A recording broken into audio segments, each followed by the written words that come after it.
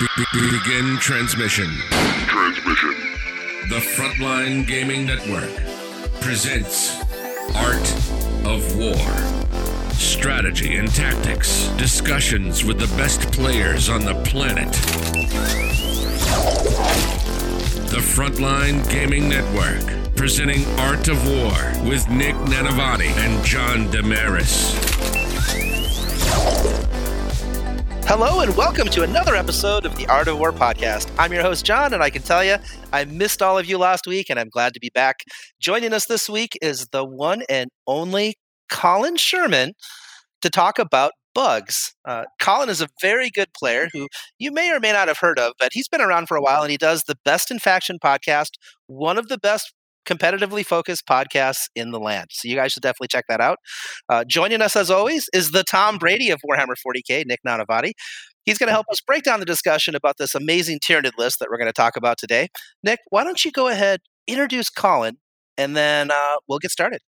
Sure thing. So Colin is, as John said, the member of the Best in Faction podcast. He's also won quite a few GTs up in Seattle. He is one of my former coaching clients and now has moved on to conquering all kinds of awesome 40K escapades. He's also the guy who runs and has started Charity Hammer, so he donates for kids and stuff, and that's really cool.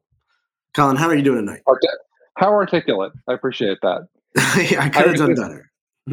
I was just wondering if John calling you the Tom Brady of Warhammer is John outing you as a career cheater. Is that? I think probably not. But that's what some football fans are going to hear that way. I'm one of them. I'm just gonna move on and bring this right on back to some Tyranids. So that's what we're here to talk about. Tyranids it is. So why don't you start off by running us through this army you've created? Actually, before we go through that army, if people like the discussion that we have with Colin today, Colin, where can they find you if they want to maybe hit you up for some more personal advice or at least get your thoughts on where's your podcast at? You can find us anywhere you get your podcasts. It's Best in Faction podcast. If you want to see our web presence, we don't have a web page. We just use terrible Facebook.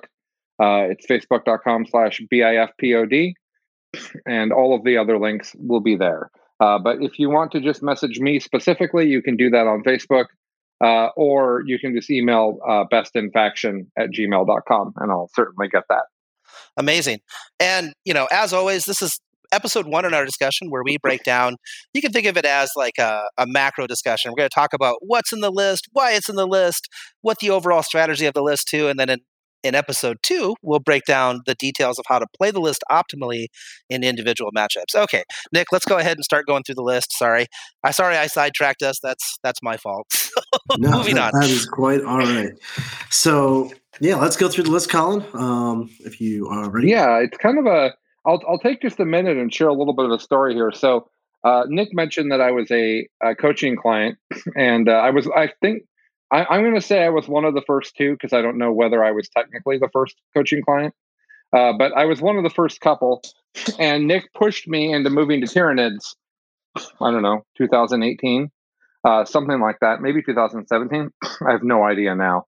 I think it's 2018, but yeah. Okay, because 2020 was like 5 years, so it's hard to know. So I moved to playing the at the time popular double Genestealer Kraken Swarmlord thing, and I did well with it. I won a major. I had won some GTs. I had a great time with it, but I lost interest in it as the game kind of changed away from it. And when 9th edition came out, one of the first things I tried to do is make Tyranid lists work for 9th, and they all felt fine, but none of them were outstanding. And then we got our Forge World rules. And since then, Alex McDougall, who's, of course, a member of the Art of War, Alex McDougall and I have been basically running in parallel from 2 different quarantine places as we work on this list together. And it's basically the new generation of that Kraken Genestealer list, which is really fun for those of us that were in love with that. So it starts off with a Kraken battalion, and that Kraken battalion has the Swarmlord, and then it also has a Flyrant. And the Flyrant's got the 12 shots of strength 6 at no AP, and he also has I can always get their close combat stuff wrong. Monstrous Rending Claws, that's right. Then my troops are 30 Hormagaunts, 10 Hormagaunts, 30 Devil Gaunts, and then a Lictor, and then 2 Dimachirons, which are from the Forge World rules. And I can explain what those do, Nick, if you'd like me to. But the rest of the list is a Kronos patrol with a Neurothrope, and then a 1 unit of Ripper Swarms and 6 Hive Guard. Oh, and an Exocrine. The Exocrine's important. So that's the list. Do you want me to go into detail on any of the elements of it, Nick? Yeah, for sure. I just wanted to get the whole thing from top to bottom. But why don't you walk us through those Dimachirons? I think that's the big part to it. You kind of referred to the list as the New Age Kraken Gene Stealers, and I noticed there are no Gene Stealers, but there are these big guys. So what do these do? Well, because the issue is that Gene Stealers aren't particularly good, but you need something that's fast, that has good hitting power, that can dance in and out of situations, that can be positioned well. And the Dimachirons do that. So a Dimichiron is a 230-point big bug. It's T7, 18 wounds with a 3-up save and then a 5-up invul. And that sounds meh. But in fact, T7 with 18 wounds and a 5-up invul is actually quite good. And if his special ability goes off, which we'll talk about in a second, then he has a 5-up Feel No Pain for the entire game. Well, if you get that 5-up Feel No Pain going, that's a pretty durable dude. But the big thing is the fact that Gene Stealers moved 8. These dudes moved 12. So all of the movement shenanigans that you had from Gene Stealers, Dimachirons just do better, and they ignore everything when they're moving. They ignore enemy models, they ignore terrain. They basically magically appear where they want to be. I think the actual idea is that they're jumping over, but that's what's happening. They basically have fly without literally having the keywords. They can't charge flyers. Yeah, and you don't get a benefit for shooting them if you're someone who gets a benefit for shooting things with fly, which is actually shown up. Right. So these are pretty fast, especially in Kraken with all the movement shenanigans, which we'll get into. They're pretty fast. How hard do they hit? What do these things do? Yeah, it's kind of crazy. They actually hit really hard. So they have 6 attacks with their main attack, which is hits on 3s, but rerolls failed hits. Actually, just rerolls hits, which is a big deal. That also makes them degrading not as bad because you're getting that reroll. And then those attacks are Strength 8 -3, and they do D3 +3 damage. So they do a minimum of 4 damage, which is insanity. And then they get 1 tail attack, which is AP -2 to damage, which may not sound exciting to the rest of you, but that's like the best tail attack that Tyranids have. So that's really great. And then after they attack, before they do their follow-up move, they get to pick a target in engagement range, and basically that target's owner, which is your opponent, has to roll a die and add the strength of that unit, and they have to beat your strength. So they have to beat it, which means that it's a 2/3 chance they fail for strength 3, 50% chance they fail for strength 4, 33% chance they fail for strength 5.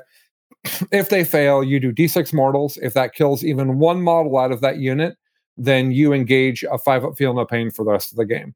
That sounds kitschy and weird. It happens very regularly. It does a bunch of mortals, and them having an ability to get their own Feel No Pain so that Catalyst can be on something else is a really, really huge deal. Also remember that 1 CP strat for Tyranids lets monsters reroll failed wounds. So then for 1 CP, you've got these 6 monstrous attacks that do huge damage, and you're rerolling hits and you're rerolling wounds, and they're good AP. Yeah, these guys are absolutely nasty. It's also, I will say, I've been on the receiving end of them, and once they do the mortals, they do all those attacks hurt. Then here's D6 mortals. Also, I'm 5-up Feel No Pain. I'm very hard to kill. They're quite a problem. And then that with all the other, you've got a lot of monsters here. An Exocrine, a Flyrant, Swarmlord. Flyrant's a choice I haven't seen in a long time. What is a Flyrant doing? So originally in the list, that was a Broodlord. And because what you need is you need a guy with the Resonance Barb Relic that's giving you +1 to cast. Because you don't have Advance in Charge. Only White Scars get all of the movement cheats all in one thing. So you don't get Advance in Charge unless you cast Onslaught. So the Broodlord's job was to be a +1 to cast Onslaught, which is very likely, so that when you do want to move a Dimachiron, 50 inches or so before charging, then you can get Onslaught off.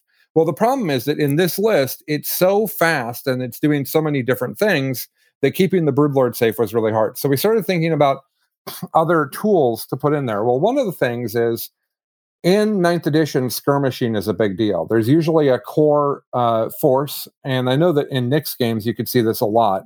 Nick and the gang tend to really like the idea of I've got this central force that's doing the game, but I have these little skirmishing units that are going and taking objectives. Well, the Flyrant ends up being ridiculously fast because 16-inch base movement's a lot, and Kraken. And it can shoot 12 strength 6 no AP shots. That isn't amazing, but it will kill a couple guardsmen, might kill an intercessor. Don't know. It has 3 powers a turn with the Resonance Barb, and of the 3 powers, you can have Smite and Psychic Scream, which is basically just Smite that doesn't ever super Smite. And both of those at +1 to cast is a big deal, and then you have the Onslaught. So now you're doing, 4 or so mortals a turn, you're shooting, and then you charge, and it's not the best, but it is 4 attacks. They do have AP, they do D3 damage. On 6s, they do high AP and 3 damage flat. So and then there's a terrible tail, because like I said, the only good tail is on the Damacaron.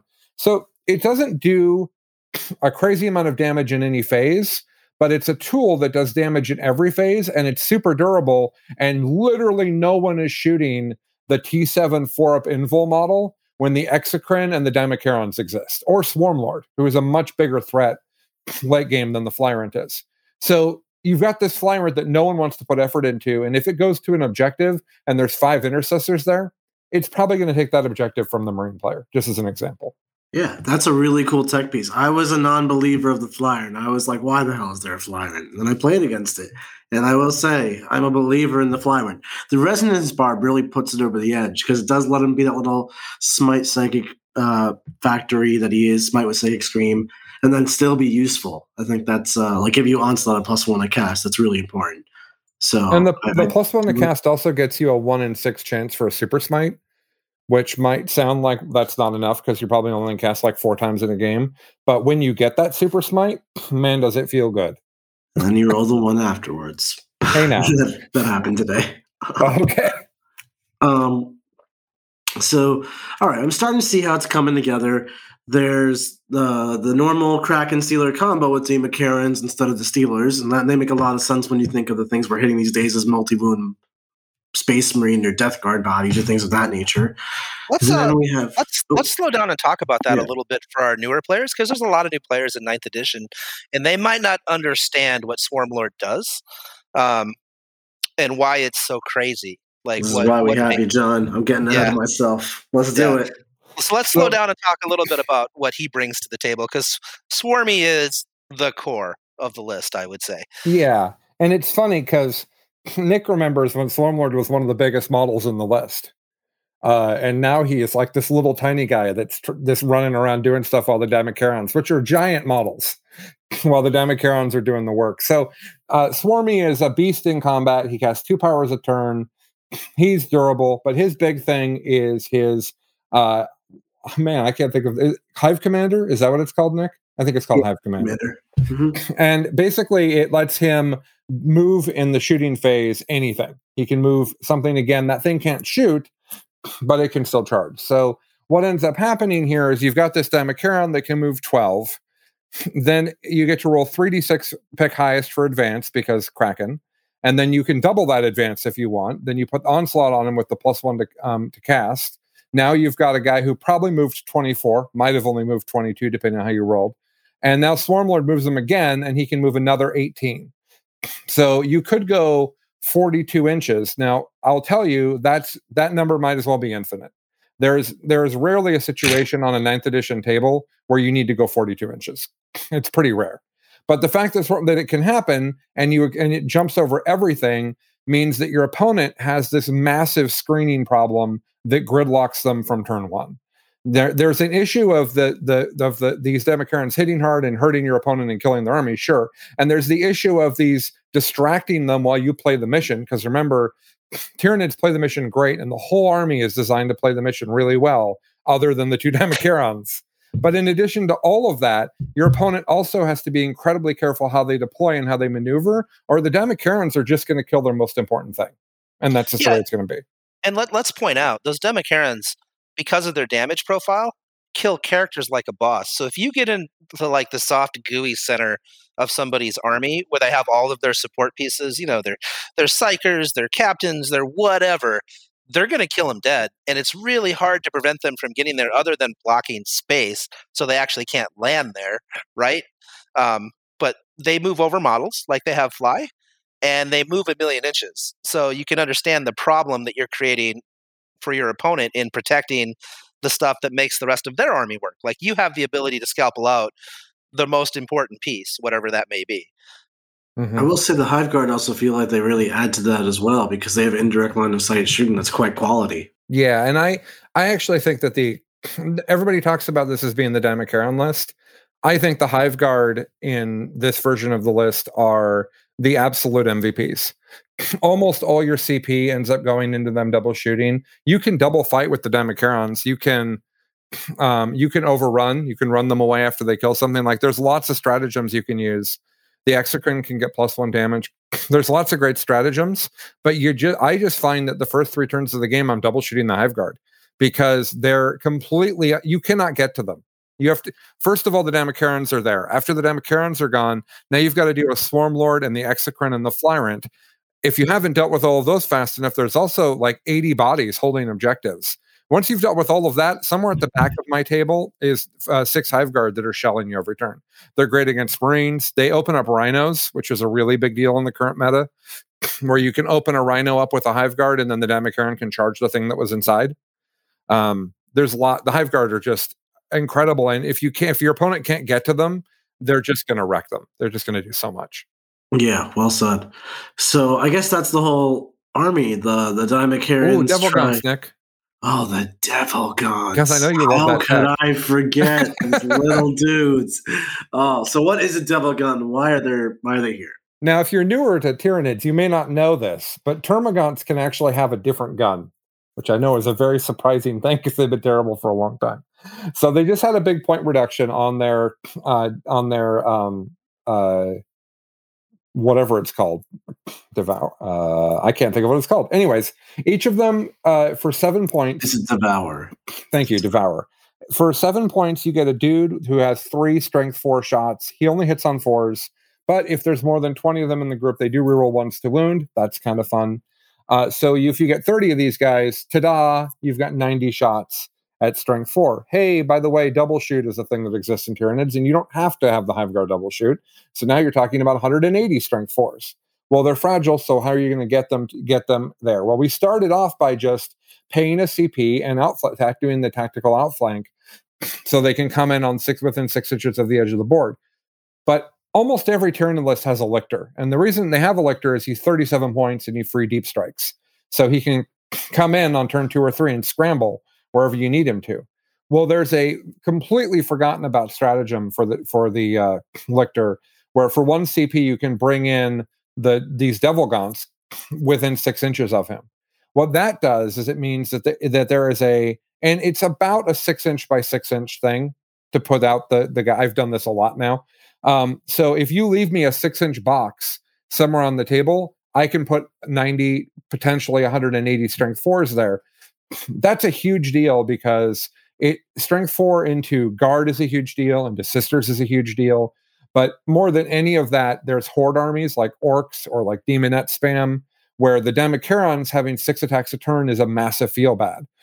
So then the army pivots to the Democarons are actually more like linebackers. They're blocking for these Termagants as these Termagants pick up your army, because I can screen them with other stuff and stop the orc boys from getting to them, and they could pick up multiple units of orcs a turn. This army is so cool. Oh my god. Well, I'll tell you guys, before the Devil Gaunts got added, because their points just went down, and Alex and I had 40 reps at this list before that, we were very worried about any sort of efficient spam of hordes. We were worried about the 120 demonettes. We were worried about the 1,000,000 poxwalkers, 1,000,000 orc boys, 1,000,000 guardsmen with 4 invuls. Like, there's lots of stuff out there that can really be a problem if you don't have the way to fire, and they just give you the way to fire. They just fix the problem entirely. Right. Yeah, it makes perfect sense when you think about it too. Like Gene Stealer is one of their biggest issues is they don't really hit hard enough with the points these days. Toughness 5, Space Marines with 3 wounds each, 6 of pain all over the place, Death Guard. They're not getting it done. So you increase their hittiness by making them Demon Karens in a way. And would that left you a whole void though, because you went from 120 attacks to like 6. So you made up for that with Devil Guns. And I think that's like really cool and clever. Yeah, it's really great, and they feel perfect in the list. They also, their guns are assault. This hasn't come up in any of my games yet, but I believe there's an absolute scenario where they start on the board and you advance them and you shoot, and then you like. I put them into the Kraken. You can put them in either the Kraken detachment or the Kronos detachment. I put them in the Kraken because they need, if they're going to survive more than a turn, they need Synapse, which is high fleet locked. But if you put them in Kronos, they can have Symbiostorm and explode 6s. If you put them in Kraken, they can roll 3 dice to advance and double advance and still shoot. I think you can double advance and still shoot, can't you? Yeah, you can. Yeah, and then you throw Onslaught on them to make them still hit on 4s.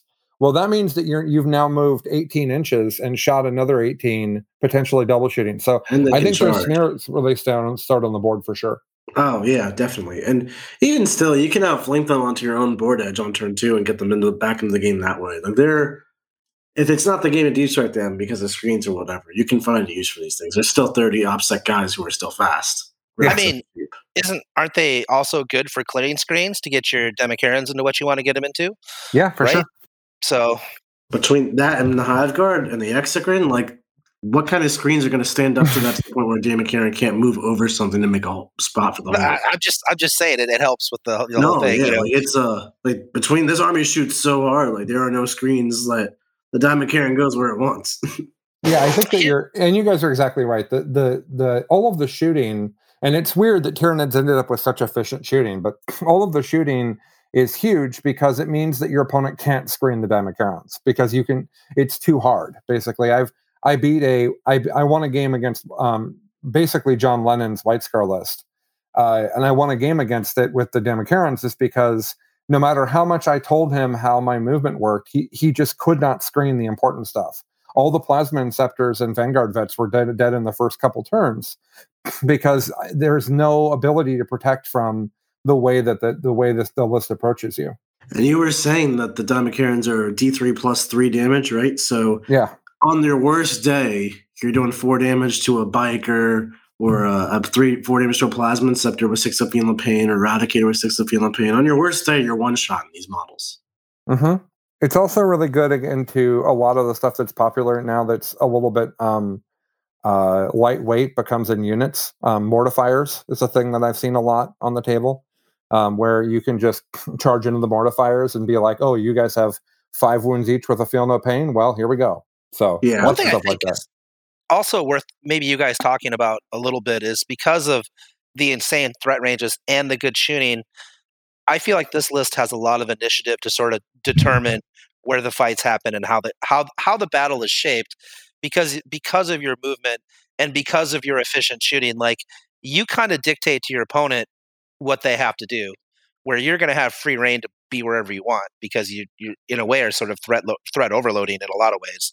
Yeah, I think that's a big part of 40K, and this is I'm giving Nick total credit because I didn't play anything fast until Nick started explaining speed to me in 40K. So Nick gets all the props here, but I firmly believe that the fastest army wins a lot of the time in a game of comparable skill because you get to pick the fights.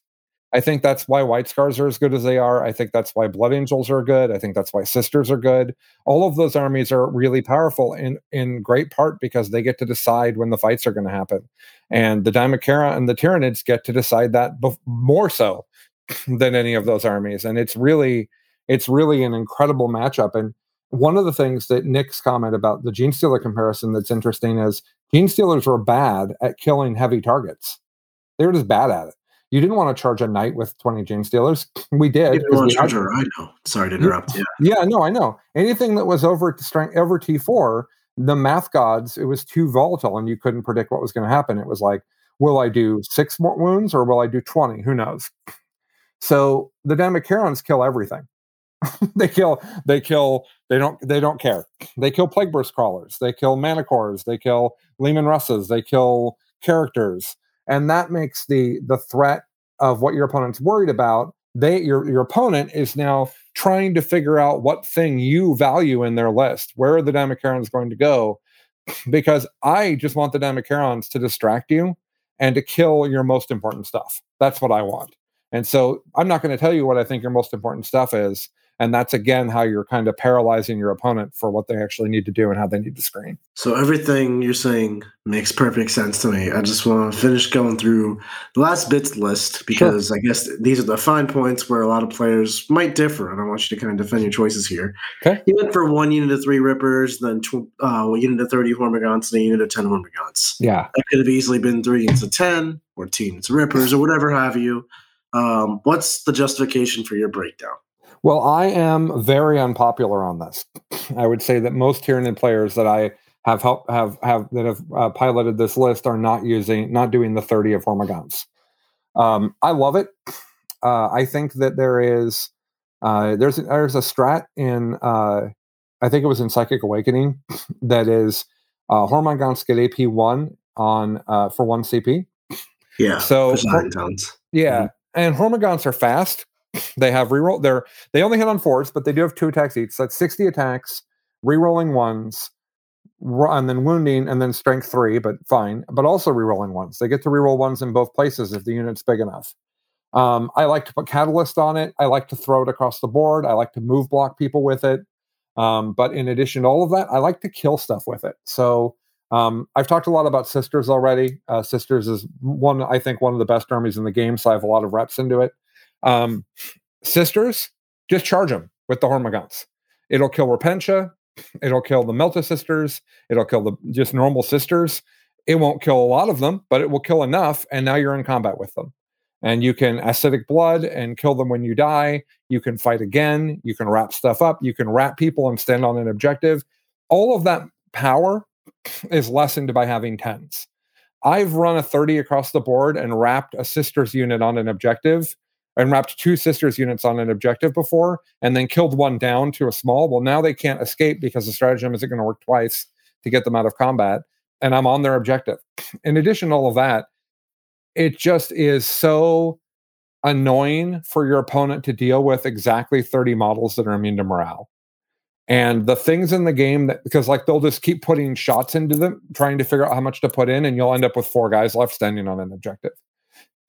In addition to all of that, though, man, is it just good to have this big thing that can just move block. The thing that can make a wall that stops them from moving forward. I'll talk about that. I've talked enough about Hormagaunts probably, but I believe that there are matchups, and I've seen this a little bit, where you take the Hormagaunts on the first turn of the game and you double move and advance them. So they go like 30 inches or whatever across the board, and you literally just stand in front of your opponent in their deployment zone. And sorry, but no, I gotta say it. I once got into an Tyrannid Kraken mirror match against Admiral Bromwitz from the Best in General podcast and Ari Painter, and I triple moved my Hormagaunts to move block his entire army in his deployment zone. Triple moved. It was beautiful. Yeah, because what are they going to do? Yeah. Because what are they going to do? And there's a lot of slow armies. Like, I would do that to a Death Guard army in a heartbeat. Yeah, like if I was actually surprised John didn't do that, but John didn't have a 30. He did a 20 and 10 in our game. Oh, yeah, for sure. And so what's the downside of them being a 30? It's blast. Everybody's afraid of blast. Well, let me tell you, Plasma Inceptors are the only blast that I'm actually worried about here. Plasma Inceptors will wreck that unit, but if they're shooting Plasma Inceptors in that unit, those Plasma Inceptors have died, and they have traded their lives for that unit, and that's okay. I think it's more than just the blast. I think there's a lot of hidden costs to the 30-man. The 30-man is really crappy at doing actions, because if you want to use it for an action, that's 30 it's not doing something. It also makes engaging all fronts quite challenging, just because, like, not one model can straddle a quarter. Like, that's not how I want to use this unit. Okay. I think those are both completely fair criticisms. I could see that. And I'm not completely against the idea of breaking it into smaller units, but for me, I've gotten too much value out of the big one. That's totally fair. I just wanted to play the devil's advocate there. Yeah, no, and I think you're right. A bunch of the action-based things I don't like. Like, I don't like Raise the Banners. So that's a playstyle thing. The only one of those I do is Scrambles, and I use the Lictor mostly for that. The Lictor and the 10-man. So, yeah, that's where I'm at on it. All right, well, the only other thing that you asked me about was the Rippers. I just like having 3 Rippers because I often like to deep strike a random thing. It's just a thing that I like to have, so I can drop it in on an objective late in the game wherever I happen to need it. Also, because they're Chronos, they get the anti-psyker 24-inch aura around them, which means that they're a really irritating thing. They can deep strike and annoy your opponent. Yeah, so, and you need a troop for that unit, that patrol anyway. So exactly, yeah. That was the only other thing you asked me about. John, you had something? I was just going to say, like, now that we've talked about a lot of the differing pieces and parts, I want to hear Colin sort of break down the overall strategy of the list. Obviously, it's going to change depending on matchups, but there's got to be sort of a design idea of how you're going to play your 9th edition games. And I'm kind of curious, like, what would you tell a new player to think about? Just like a couple ideas of how to think about the army when they're formulating their battle plan. Yeah, I think that's a great question. And the way that I play in general is very much about how do I hurt my opponent's ability to play the game while also limiting my exposure, my risk. And that's 2 different things. The first part of that is, what are the most important things my opponent has? And what are they? And can the Damacarons get to them? And if they can't, can the Hive Guard get to them? And if they can't, can the Execute? Like, what are all the different things? So I used Sisters as my example earlier. 3 units of Repentia, 2 units of Melta. How are you going to deal with those 5 things? All right, that's just an example of 5 things that your list wants nothing to do with. So think about that. And then as you're thinking about this plan, how do you protect everything? So in most games, the Hive Guard are deployed in the forwardmost place where they cannot be seen. They're 36-inch range. There they are. I often wrap them with the 30 Horms early, depending on who I'm playing against, if they have the ability to get out there. But you need to block for them. You can't let anybody touch the Hive Guard. Losing 1 turn of Hive Guard shooting is unacceptable. The Exocrine, he doesn't have an invul. He's fragile in the greater scheme of things. He's T8. He's got 12 wounds, but he's fragile. If they want to kill him, they're going to. So the Exocrine, it's kind of like accepting what's going to happen threat-wise. So you're thinking about how you're going to protect your stuff, and you're thinking about what you need to get killed with that, what you need to kill with them, and then here's the way your first turn goes. Can I charge both Damacarons? If I can, that's what I'm doing. And the way that works, and this is most matchups, there's a few matchups where the Damacarons are more skirmishing on the outskirts, but for the most part, in they go, okay? And how they would both charge first turn is it's very easy to make them both go 24 inches in charge. And on most tables, both of them going 24 inches in charge means they both charge on the first turn. So where am I going to charge them? And how am I going to get value for them? If I'm going to just pick up a screen and then die, that doesn't work. So can I pick up the screen and then can I overrun this to a safe place and so that I can on second turn go in? What's going to happen to them? That's the what I'm trying to explain, and I wasn't super clear on what I was trying to say, so let me re-articulate it. You're thinking about what can I get done with these without losing them or with just taking an immense amount of effort from my opponent to take care of them. While that's happening, everything else is playing the mission. I want to get the most primary I can. I want to make sure I max my secondaries. I'm almost always going to have engage on all fronts and deploy scramblers. The list is excellent at both of them. The Damacarons are always going to be in a corner of their own, right? There's so many monsters that are just chilling, hanging out, holding a quarter. I'm always going to take deploy scramblers. My third one, it could be a kill one. It could be, it's not going to be domination because that's the same as engage. But how do I max my secondaries? How do I do this? How do I position? And then how do I pick them apart? And then Hive Guard, Exocrine, I'm going to focus on the highest value stuff that is the most dangerous to the Damacarons. Because if this is first turn stuff, okay? If the Damacarons live to turn 3, you've won the game. If one Damacaron lives to turn 3, you've probably won the game. They have to die exceptionally quickly for your opponent to have a chance. And we've seen that you can see this all through. We have a ton of stream games. There's probably 15 stream games up on our Twitch and YouTube of this list. And what you'll see is anytime your opponent splits fire to try to kill both Demicherons, they lose the game. So can confirm. Made that mistake in my first try. Left one on 1 wound, left one on 5 wounds. Got wrecked.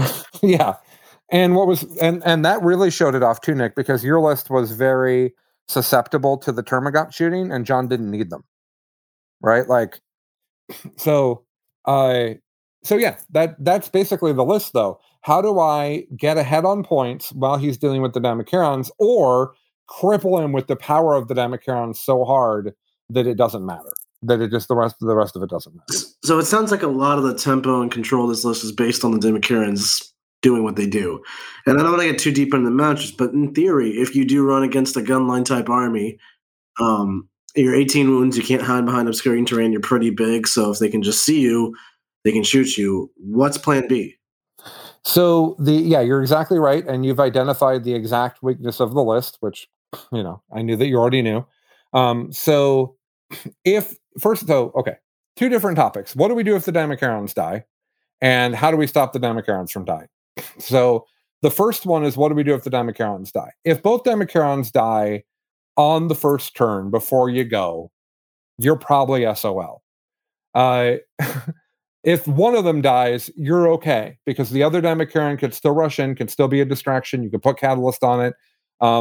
Remember that turn 2 is Swarmlord, because once the Demicherons are fighting, Swarmlord doesn't have another job. And unlike the way this list played years ago, he isn't important at all after the Demicherons have gone. So he goes in, and so you're still able to send threats in, you're still able to play the mission. The list functions great. Remember, the Demicherons are only 230 points. So one dies on the first turn, you're playing down 230 points. That's a pretty normal amount to lose. But your army becomes hold the board, play the mission, shoot with the Hive Guard, and go that way. And it's not going to fail all the time. So how do we keep the Demicherons alive? So like Nick said, they can't hide behind obscuring because they're 18 wounds. They are 6.1 inches tall. There are tables where that matters because the terrain is 6.1 inches tall. If you have those tables, congrats, you just get to win. We played a bunch of games on WTC terrain in that format with the huge amount of 6-inch and 9-inch line of sight blocking walls. This list is just bonkers. Like the Demicherons jumping out from behind a wall at someone is not actually it doesn't feel great for your opponent. So the situation that we're worried about, right, is you don't have anything to hide behind, which I think in America at a local common tournament is going to be a thing that you just have to deal with. I think most tables won't have a place to hide even one Demicheron. Some will, most won't. So the question is, who are you actually worried about? And I believe that the army that you are specifically worried about, and we'll talk about this in the second one, but the specific army you're worried about is AdMech. I have played into every other efficient gun line I can find, and going second with no terrain meant one Demicheron, not two. AdMech means two. So I don't know how that fits in. I was going to say, as far as like super shooty, not AdMech army, I was going to go to triple Tantalus actually, but I could see that killing one. Yeah, and I haven't actually played against that, so I don't have a lot on that. But like the reality is that the people that were shooting the big efficient gun lines was Marines in 8th edition, and no, Marines aren't doing that now, right? Remember, everybody had las cannons that always hit and always wound that were shooting from the beginning of the game. And it's a combat edition these days, you know. Nobody has that. So Plasma Inceptors aren't going to get you first turn. Sisters, by the way, aren't going to get you first turn unless it's Dawn of War in a very particular situation. They're just not. So. Yeah. So I have two more questions, and the first is very close to my heart. Colin, where are the Tyranid Warriors? They keep getting buffed, and they're just not good enough. And I like them now. I'd like there are 17 points for like the cheapest kind, which is like 3 toughness, 4 wounds. Yeah. Like that's like intercessor, like, you know, a weird intercessor level of durability, and 3-man units for 51 points. That's OBSEC. And they can do actions and stuff. Like that's all I want them to do. I don't want them to actually fight or do anything, but I think that's not bad.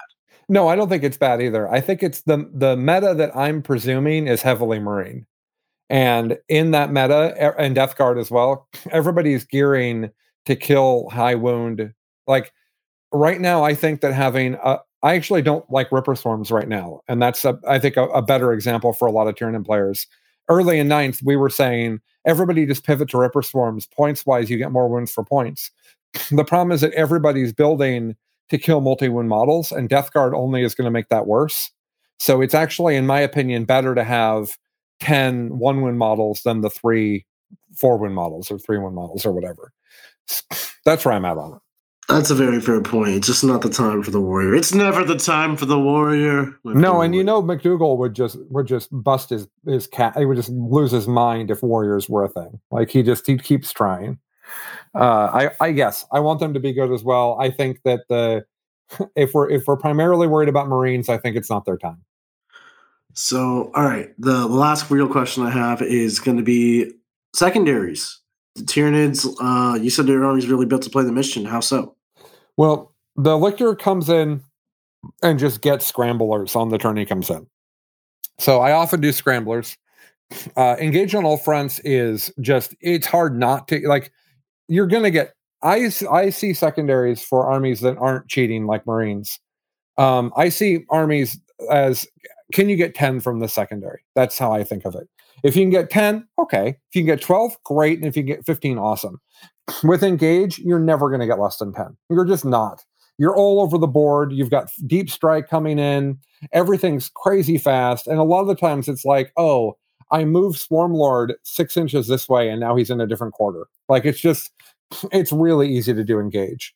I don't like a lot of the other action-based objectives for this army. I don't like trying to hold off people for banners, stuff like that. So usually my third one is going to be something related to my opponent. It's going to be Assassinate, right? If they have any number of characters, because as John pointed out, the Demicarons are all about killing characters. It's about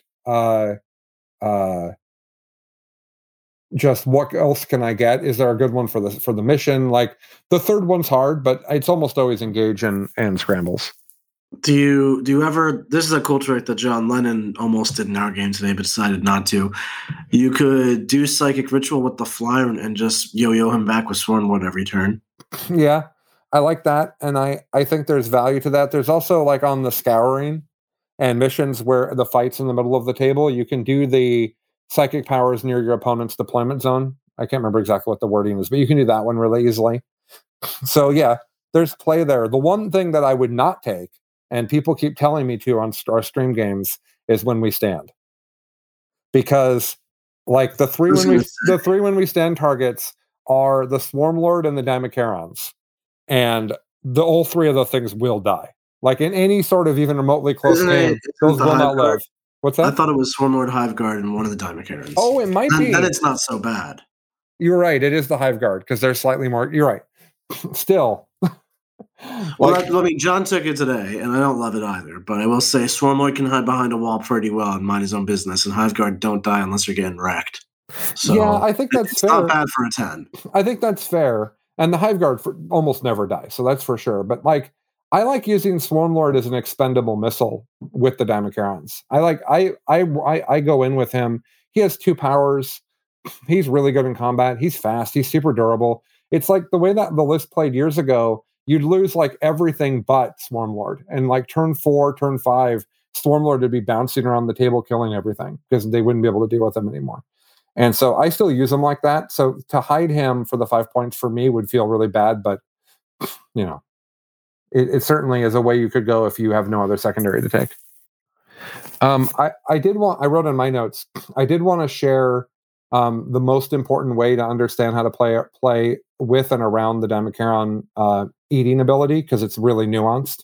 Yeah, go ahead. Yeah, so the eating ability is worded that it's a unit in engagement range, but it's after you fight and before you pile in. So let's say you're charging 1 unit of stuff. If your opponent's savvy, they'll pull all the stuff in engagement range as the casualties you killed. And now you're not touching anything, so you don't get to do you don't get to nom and eat them. So the way that you so if you're playing against Demicarons, you can look for situations where you can literally pull it out of combat. Then if he decides to pile in, well, great, you get your attacks into the Demicaron and so you pull the casualties away from the Demicaron. Yeah, sure, it gets to pile into you, but it's not then doing its mortal wound ability, and you were already going to be in combat with it. from the Demicheron player point of view, what you're looking for is 2 units next to each other. Because what you want to do, and primarily you want a thing that is really high value that you want to kill next to a thing that's strength 3 or less. That's what you want. And then what's going to happen is you're going to charge into the thing that you want to kill, but you only charged it. And then you pivot when you pile in to get in engagement range with the unit you didn't charge. Because you didn't charge it, you can't put attacks into it. It can't be, they can't remove casualties from it. I mean, you could charge it. That doesn't really matter. And then you wreck the unit you charged, and then you do your mortals against the other things. So against Death Guard, which is I think the most recent time I played this list, I guess I played it against Sisters too. But against Death Guard, what I would do is I would charge the Terminators, and then I would tag the Poxwalkers, right? So then the Terminators get destroyed, and then I mortal in the Poxwalkers. So if you're playing against this list, what you'd want to do is you'd want to screen everything with Poxwalkers, because aside from the million mortal wounds that they do to me if I charge them, I don't want to fight just Poxwalkers with a Demicheron, right? So anyways, that's just, it's a very nuanced thing. And if you understand how it works, it'll make you a better player, or it'll make you really struggle with the Demicherons. I think that's really good to highlight for anyone trying to play with or against the list. That like playing around those things is really important. Mr. Damaris, was there anything else you wanted to ask Colin over here while we had him? No, I think that's a great discussion. And Nick, did you want to talk about the Frontline Gaming? What's the pass called again? The Express Pass. I would love to talk about it. So right now, Frontline Gaming is offering an Express Pass you can buy. It's $220. And what it gets you is access to any 3 Frontline Gaming sponsored events of your choice from now through the end of 2022. So if you're worried about committing to events because COVID, I totally understand. This is good for about 2 years now. So, you should get your money's worth, I imagine. There is a bit of a savings. If you were to buy 3 individual event tickets, it would have cost you more than $220. Depends on which events you go to, but overall, it's a savings. So I got one personally. I highly recommend you do it. They're really good because these events sell out like hotcakes when the COVID times are done. So, well, also, I think it's worth noting that they've announced a whole bunch more events. So they have. How could I forget? They got one in Atlantic City, another team tournament. There's one in New Orleans. There's one in a whole bunch. There's a whole bunch more. There's like, I think 7 or 8 GTs per year now. So really exciting stuff to lie ahead in the 40K frontier. Yeah. And so basically there should be a place where you can use that pass, that Express Pass, and it will save you money, guarantee your spot. And let's be transparent. It helps Frontline Gaming with their planning because they're expanding to all these new events. The more people that they pre-sell to, then they have a better idea of how much terrain they need to get, how much space they need to reserve, because I'm sure that's fluid with each of the hotels. So you guys are helping them with their planning too. And as we get the vaccine rolled out and we get back to in-person 40K, I don't think anybody's not excited about that. I know I am. So check that out. Okay. Well, we have now finished episode 1. That was our macro discussion. That was what we call our strategy discussion, which was really good. Thank you, Colin. We really appreciate that. Now we're going to move into episode 2, where we get into the nitty-gritty, dirty details of optimal play with Colin's list. We're going to talk about matchups. We're going to talk about specifically what the Demicherons kill at every matchup. I'm pretty sure that's going to be one of the primary things we talk about, like what's he looking to eat. So patrons, we'll see you all at episode 2. Everyone else, we'll see you next week. Like the strategy discussion you heard? Want to hear more about the tactics of this list? Sign up for our Patreon at AOW40K.com, where we go deep into details of optimal play. This has been Art of War, a strategy and tactics podcast for Warhammer 40K. Hosted by Nick Nanavati and John Damaris. Produced by Seamus Ronan. Find us at AOW40K.com. And of course, connect on Facebook. Just look for AOW40K. AOW40K. AOW40K. Till next time.